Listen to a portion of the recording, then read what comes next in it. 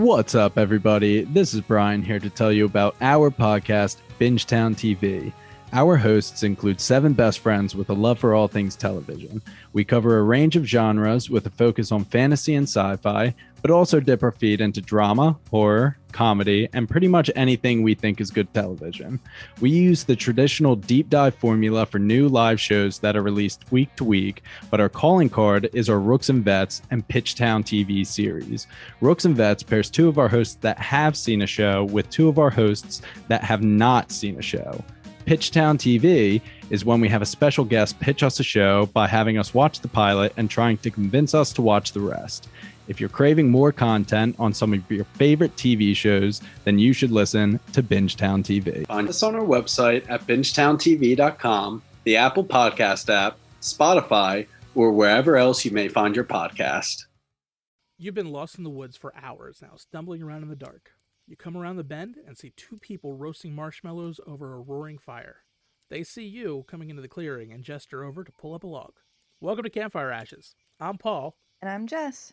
Join us as we tell each other our originally written spooky stories around the campfire and then dive into the lore and legends that inspired them. Is it something that goes bump in the night? Is it something menacing lurking past the tree line? Or is it just weird and otherworldly? You'll find it here on Campfire Ashes. You can find us on Spotify, Apple Music, Amazon Music, or right here on the Geekscape Network. The right support can change the trajectory of your life.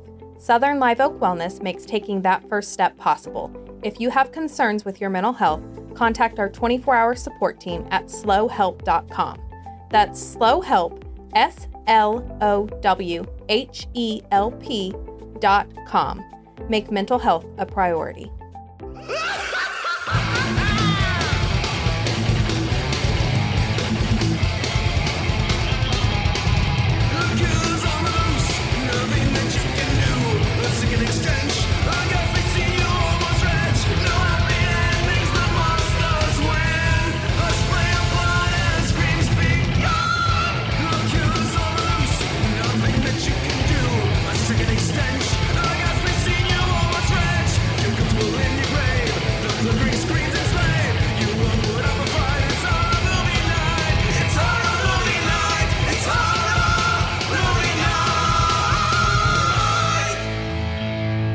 And welcome to another episode of Horror Movie Night. This week we are talking about a movie that Scott picked, and it's insane to think that it took this long for us to discuss this movie, because back in year 1, Scott told us about how he would harass his loving wife with, "You like Kurt Vonnegut?" I like how the concept of that has permutated in your brain to me sounding nothing like the character in this film. So much so that when watching this movie and he said, I'm like, oh, that's how he says it?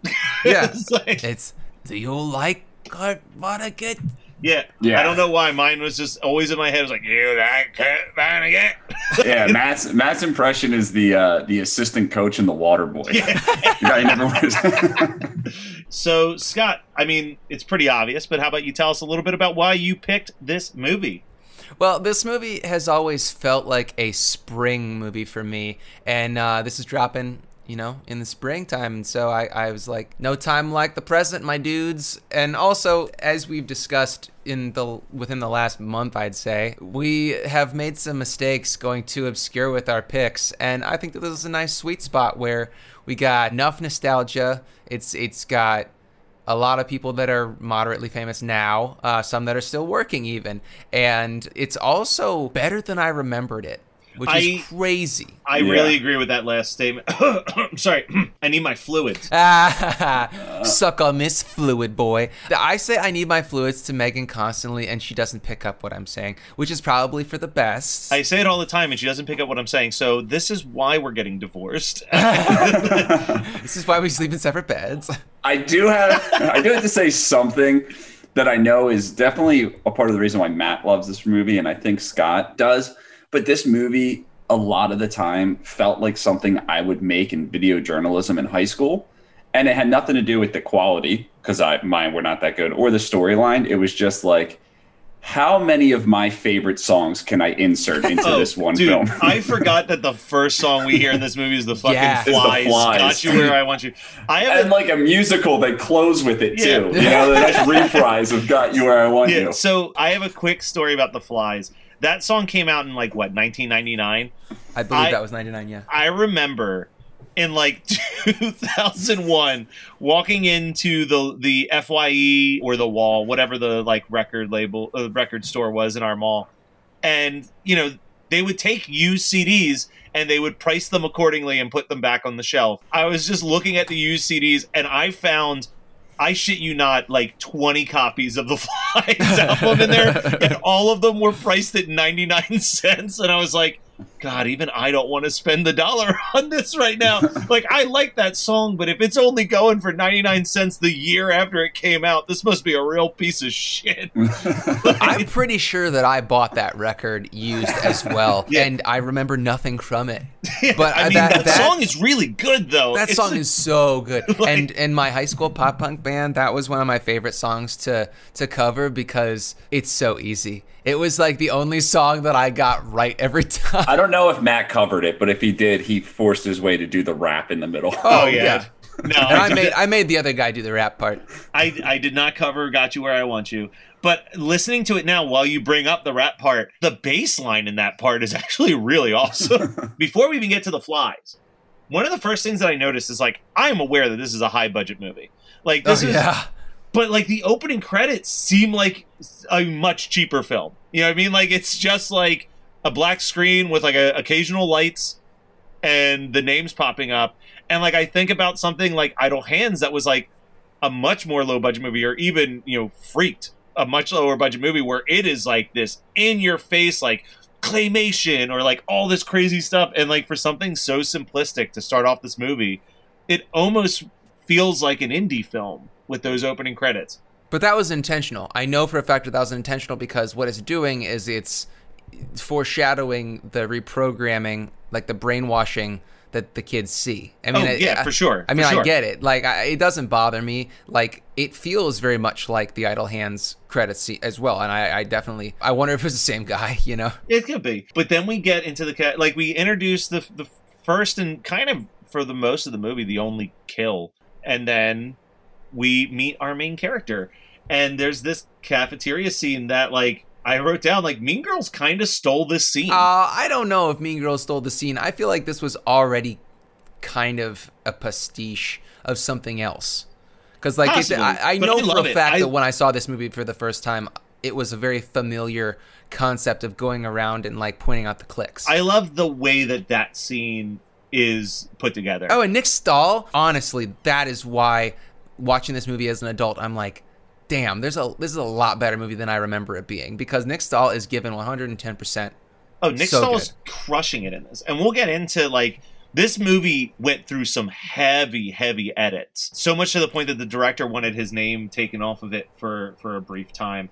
And we'll get into a lot of it is tied to the last act of this movie. Which would explain a lot. I was going to say, watching this movie, it feels like the second and third acts are very rushed compared to the first act. Exactly. Like the first act is like a lot of story building, and then it's just like from the point that Gavin gets taken, the movie just like flips into overdrive, and it's just like, okay, well now this is happening, and now this is happening, and now this is happening. And it is very like, and that's what they cut. Like he said, they cut all of these character scenes of like them dealing with Gavin being brainwashed, and then dealing like he's like, it just suddenly they were like, well, the teen, it was all because of test audiences. He said they'd show it to test audiences and the demographic liked it, but the kids who weren't in the demographic were like, I don't know how I feel about this. And then they were like, well, we're panicking, so we're got to cut more stuff. And apparently it ended on a downer note. The original ending of the movie was that they get to the ferry and Gavin is there and he's still brainwashed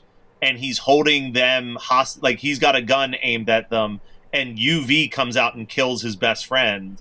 And like Gavin thanks him for freeing him as he dies. And then it was just going to end with them on the ferry leaving town. But the studio was like, audiences love Gavin. You got to make sure that you prove that he's still alive. And that's where we get the like him as a substitute teacher ending, which is like I don't know. I feel like that ending's supposed to be a lot more terrifying than it actually is, but it's like Gavin doesn't know the science. That's very true.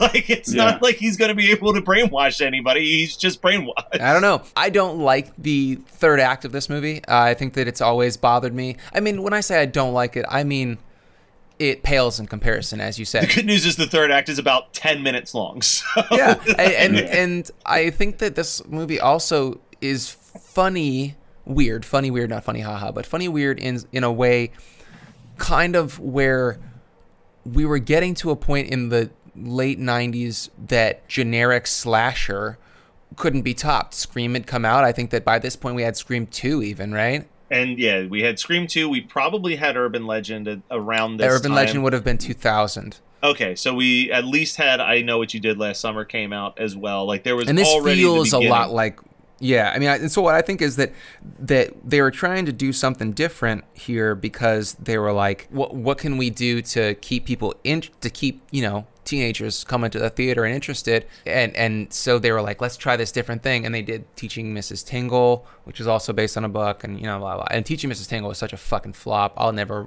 I'll never revisit that. But that's the reason why they made the movie, is because Katie Holmes was hot because of Dawson's Creek, and she got this because she was hot because of Dawson's Creek as well. And let's just say it right now. Goth Katie Holmes is the hottest version of Katie Holmes. Top tier. I am so glad that I'm not the only one, because basically like that, I actually have it written down. Katie Holmes' finest looks is in this. She's so attractive in this movie.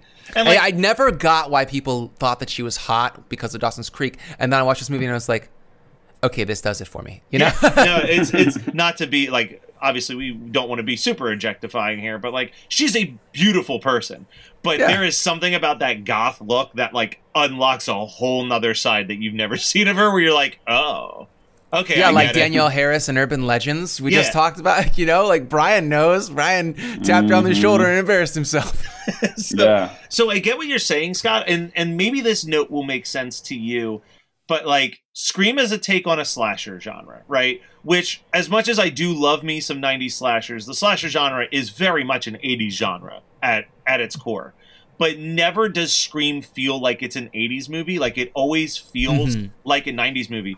Disturbing Behavior feels like an 80s movie starring a 90s cast to me. Can you elaborate on that? Because I'm not feeling that myself. I just feel like there's something about the whole concept, the whole plot, like everything about this movie. I felt like if you removed the 90s cast and just showed me this movie and said, tell me what year you think this came out, I would have probably guessed like 88, 89. Like it just feels tonally like a very 80s movie. I mean, I guess the key thing to say with that is like that note came in right after the mental hospital scene during like the showdown of all of the brainwashed blues blocking the road. Like that, just to me, like that type of imagery is a very 80s type of imagery. Like I don't think of like a lot of 90s films having this crazy mental hospital with bad security type sequence, unless of course we're talking about the masterpiece that is Dr. Giggles. But like that scene feels ripped straight out of like the local haunted attraction down the street from my house. Well, that's also probably why it's the director was so upset with it. It's just it's pushing towards something that I don't really think it needed to do. It's all very it's a very convenient scene. You know what I mean? Yes, like it's like to get rid of everybody and the creator, except for Gavin, they show up. Well, even just like the mental hospital scene, like they show up, they just waltz into the mental hospital, no security issues, just walk in, immediately find the mad scientist's daughter, and then run out to the sounds of Harvey Danger. And it's like, that is a lot of convenient sleuthing in a very short period of time. Yeah. Well, we gotta quote the doctor's daughter because Megan and she hates the Kurt Vonnegut, but she thinks it's hilarious when we go, meet the musical little creatures that hide amongst the flowers. And like, she loves that. Because she remembers, I mean, she didn't watch this one with me, but she saw this movie in the 90s as well. And she thought that it was the most ludicrous thing in a horror movie that she probably had seen by that point.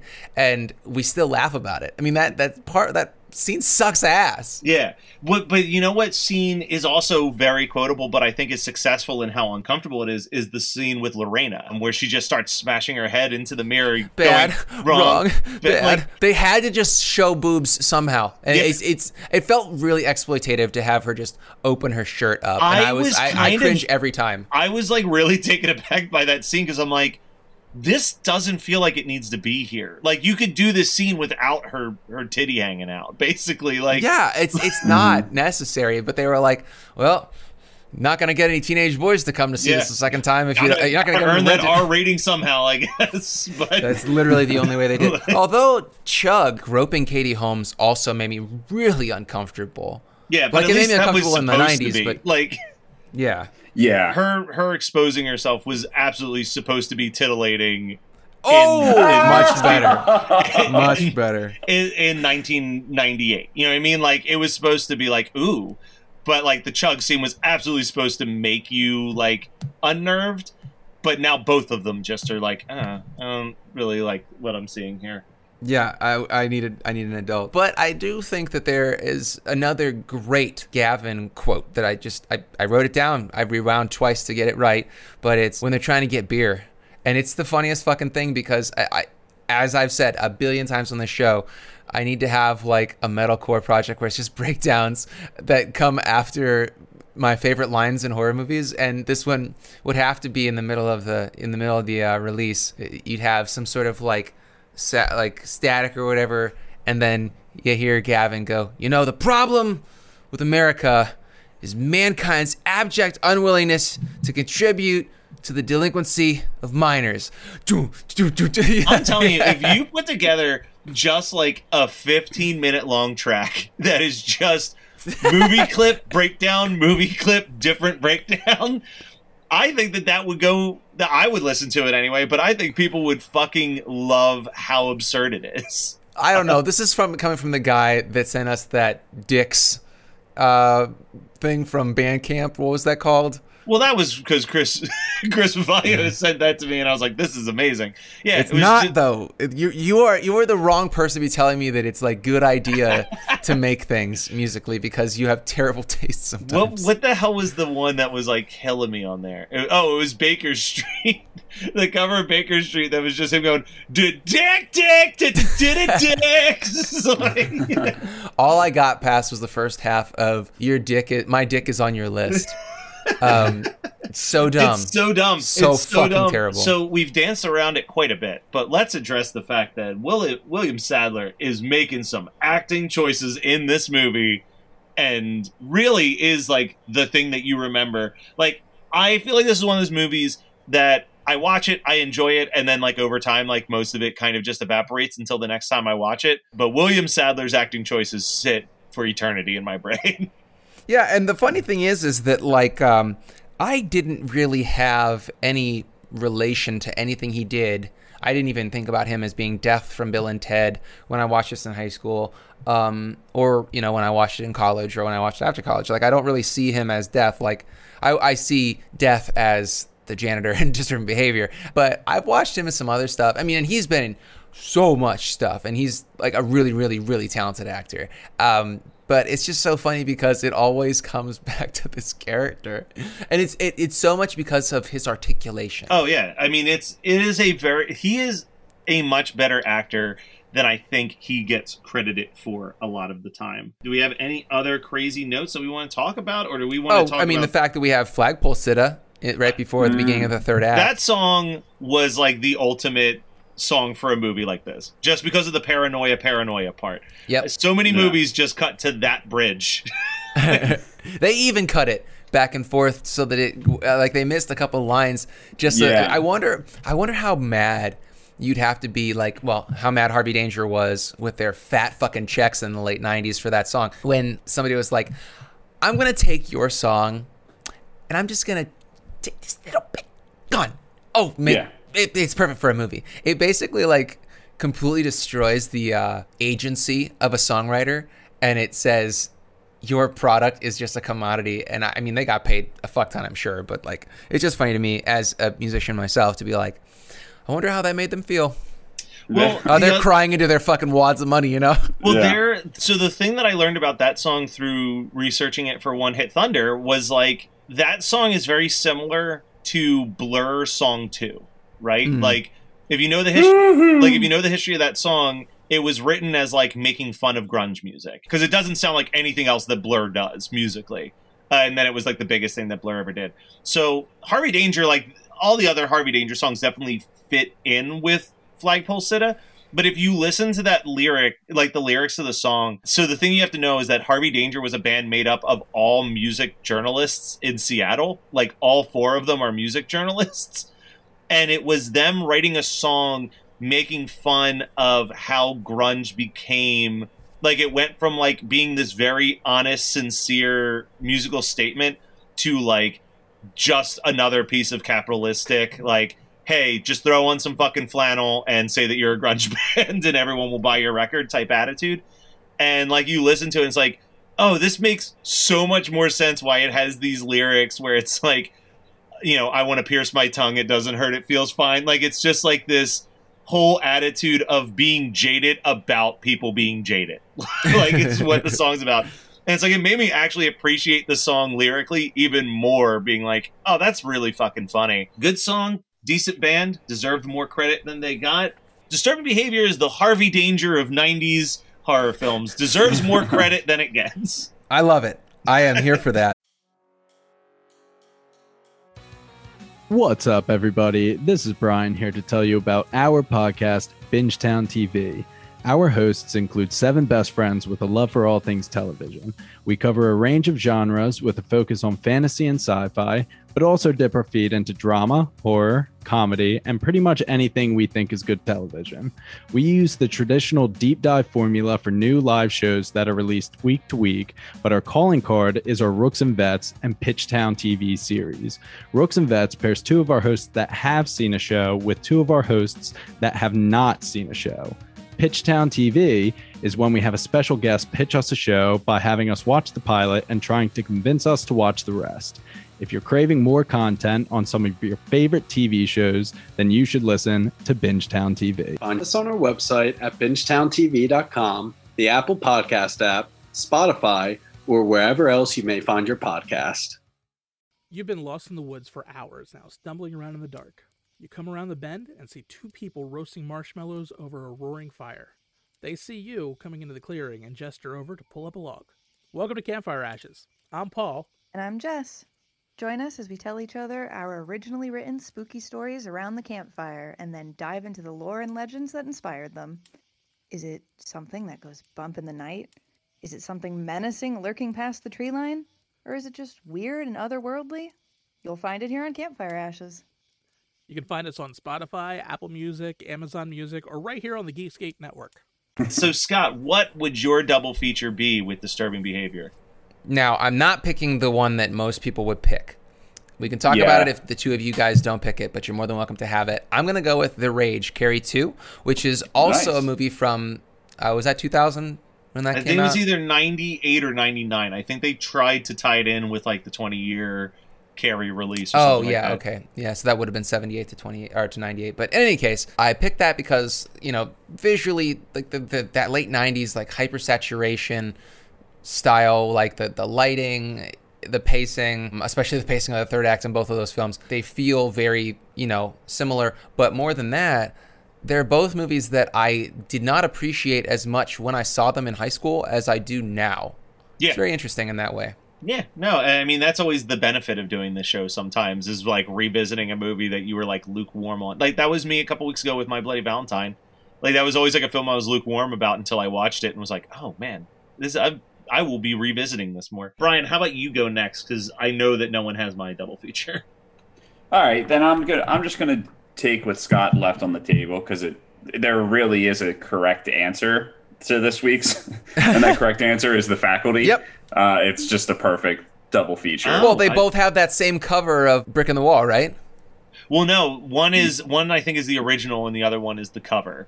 Oh, Class of 99 and The Faculty dude, did that. I've said a million times, I want Class of 99. I wish Class of 99 put out more albums.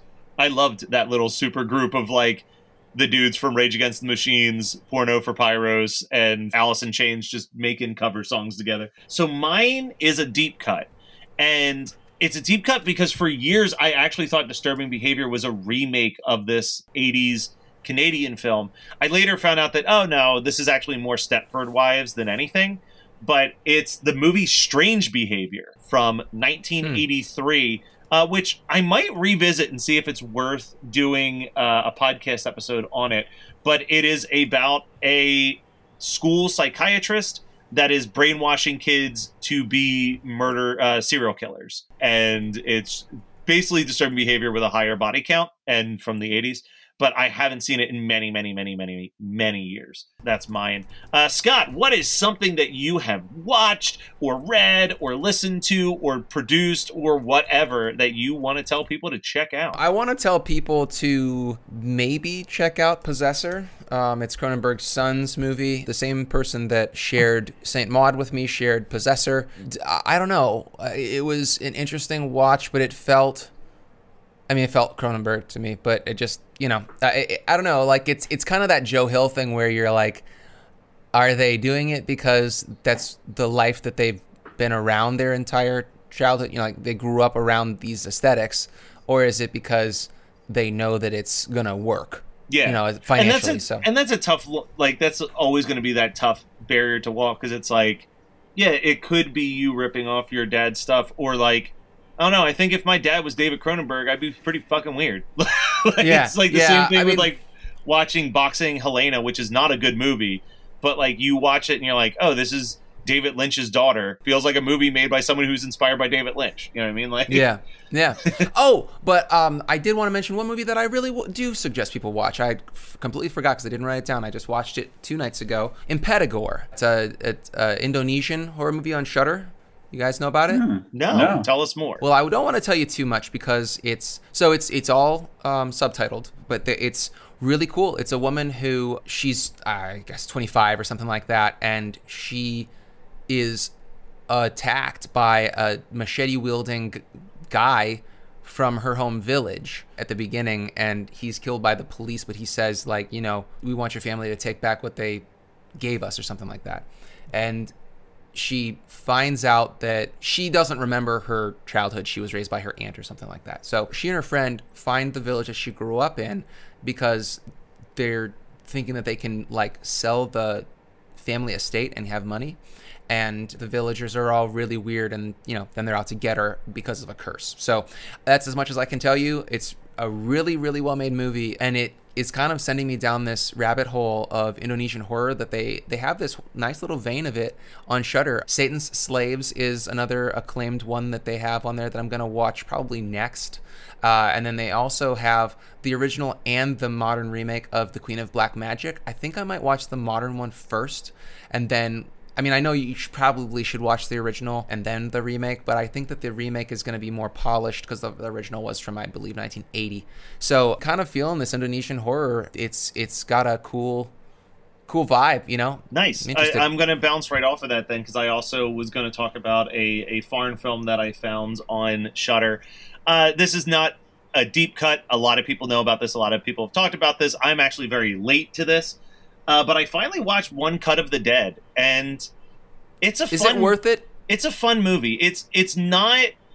I'm trying to think how to word this in a way that, like, it is not a zombie movie. Like, it is... Okay. I mean, it is, but it's not. It's more than anything, it is a low-budget movie that is a love letter to the art of making a low-budget movie. And it's told in, like, 3 acts. And that's what I'll say about it, because it is more fun to go in with like the less amount of information that you know. But just know that, yes, if you're kind of like, I don't like zombie movies, just get through the first 20 minutes of it and you will enjoy the rest of it. You do need to watch the first 20 minutes where it's heavy zombie stuff to appreciate the later half. Well, you sold me on it, because that was the reason I wasn't going to watch it, is because I can't stand another fucking zombie movie. Brian, what do you have? So I've been watching the Marvel movies. I decided to start watching them in timeline order. Next on my list is Avengers, which I saw before but was very high, so I don't really remember it. How crazy is it to think that these have been out They've been coming out so long that it was back when you were getting high. Yeah. That's crazy. Yeah, it's insane. So I can definitely tell that I am a Star Wars fan by watching the Marvel movies. Because first time, from what I remember watching, I really like Doctor Strange, and I'm looking forward to watching it. Right now, out of the the 5 that I've rewatched, dude, I fucking love Captain Marvel. That movie was so awesome to me. Well, that also is the reason why you love WandaVision, because I feel like they're very stylistically similar. Yeah, like it was, so far that's been my favorite. My least favorite has been Iron Man 2. Really? Iron Man 2 is your least favorite? Well, he hasn't gotten Iron Man 3 yet. So. and I've watched, what's it called before, so I know. I'm just basing it off of current watch. Sure. Right? Sure. So I am preparing for Thor 2 to take that title. I rewatched it about 2 weeks ago, and it is as bad as you remember it, my friend. I know. I'm not looking forward to it. But either, like, it doesn't matter. For some reason, someone that didn't watch Marvel, I've seen every Thor in theaters, and Dark World is worth it because Ragnarok is fucking awesome. Yeah. So yeah. I will keep you guys updated. I only have about 17 movies left to watch that are only 2 to 3 hours long. So quickly, you should tell listeners about your idea for Patreon bonus material, because maybe that'll hook some more people.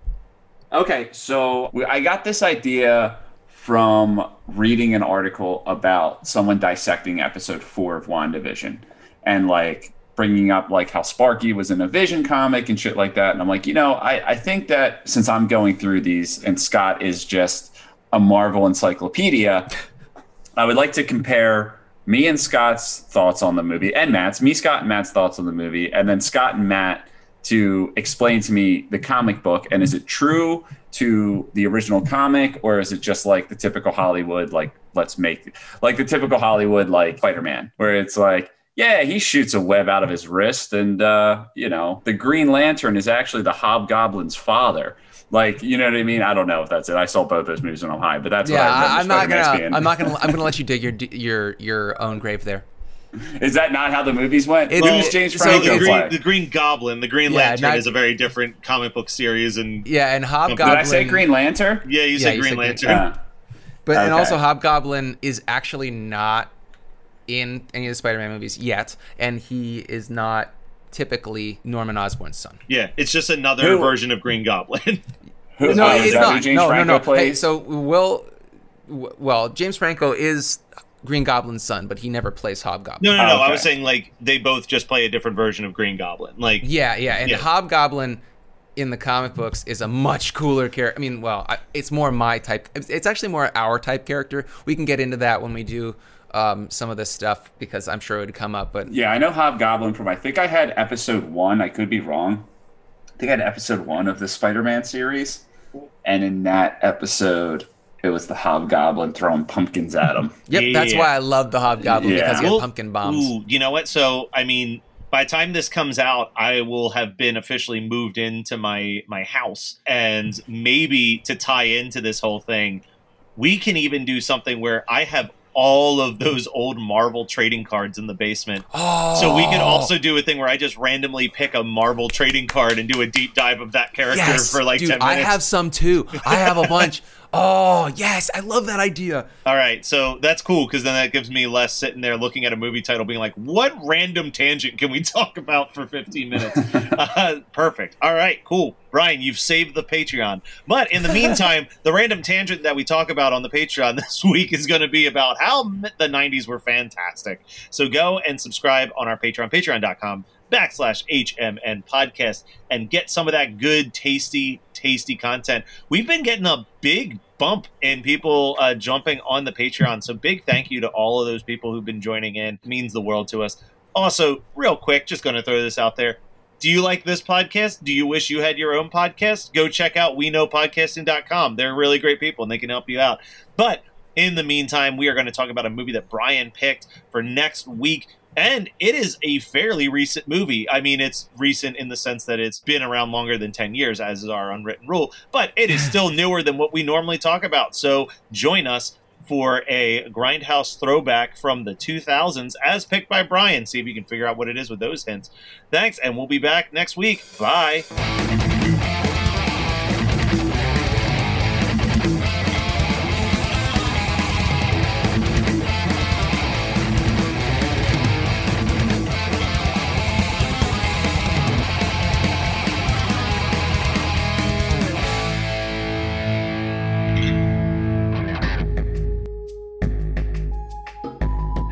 Piper, Patrick Lacey, S.E. Howard, Waylon Jordan, and Jeremy Herbert.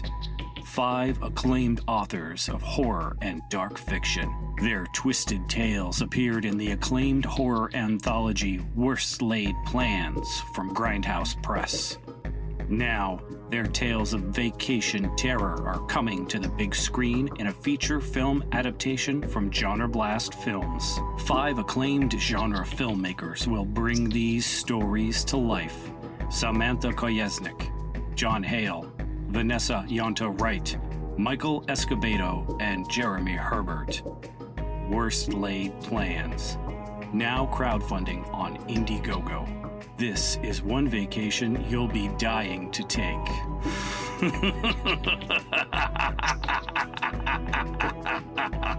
Hey everybody, I'm Chris Fafalius, and I'm the producer of Krista Makes a Podcast and the host of the One Hit Thunder podcast. And I'm Matt Kelly, host of Horror Movie Night and the producer / the head of content for the Geekscape Podcasting Network. Between the two of us, we have, believe it or not, 25 years of podcasting experience, and we want to help you start your own podcast. We know podcasting, and we want to share that knowledge with you. So whether you're new to podcasting or you want some feedback on your currently active podcast, we want to help.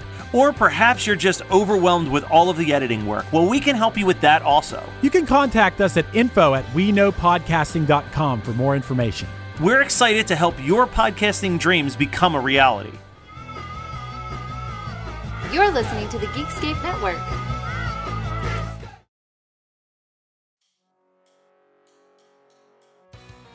What's up, everybody? This is Brian here to tell you about our podcast, Bingetown TV. Our hosts include 7 best friends with a love for all things television. We cover a range of genres with a focus on fantasy and sci-fi, but also dip our feet into drama, horror, comedy, and pretty much anything we think is good television. We use the traditional deep dive formula for new live shows that are released week to week, but our calling card is our Rooks and Vets and Pitchtown TV series. Rooks and Vets pairs 2 of our hosts that have seen a show with 2 of our hosts that have not seen a show. Pitchtown TV is when we have a special guest pitch us a show by having us watch the pilot and trying to convince us to watch the rest. If you're craving more content on some of your favorite TV shows, then you should listen to Bingetown TV. Find us on our website at bingetowntv.com, the Apple Podcast app, Spotify, or wherever else you may find your podcast. You've been lost in the woods for hours now, stumbling around in the dark. You come around the bend and see 2 people roasting marshmallows over a roaring fire. They see you coming into the clearing and gesture over to pull up a log. Welcome to Campfire Ashes. I'm Paul. And I'm Jess. Join us as we tell each other our originally written spooky stories around the campfire and then dive into the lore and legends that inspired them. Is it something that goes bump in the night? Is it something menacing lurking past the tree line? Or is it just weird and otherworldly? You'll find it here on Campfire Ashes. You can find us on Spotify, Apple Music, Amazon Music, or right here on the Geekscape Network. You're listening to the Geekscape Network.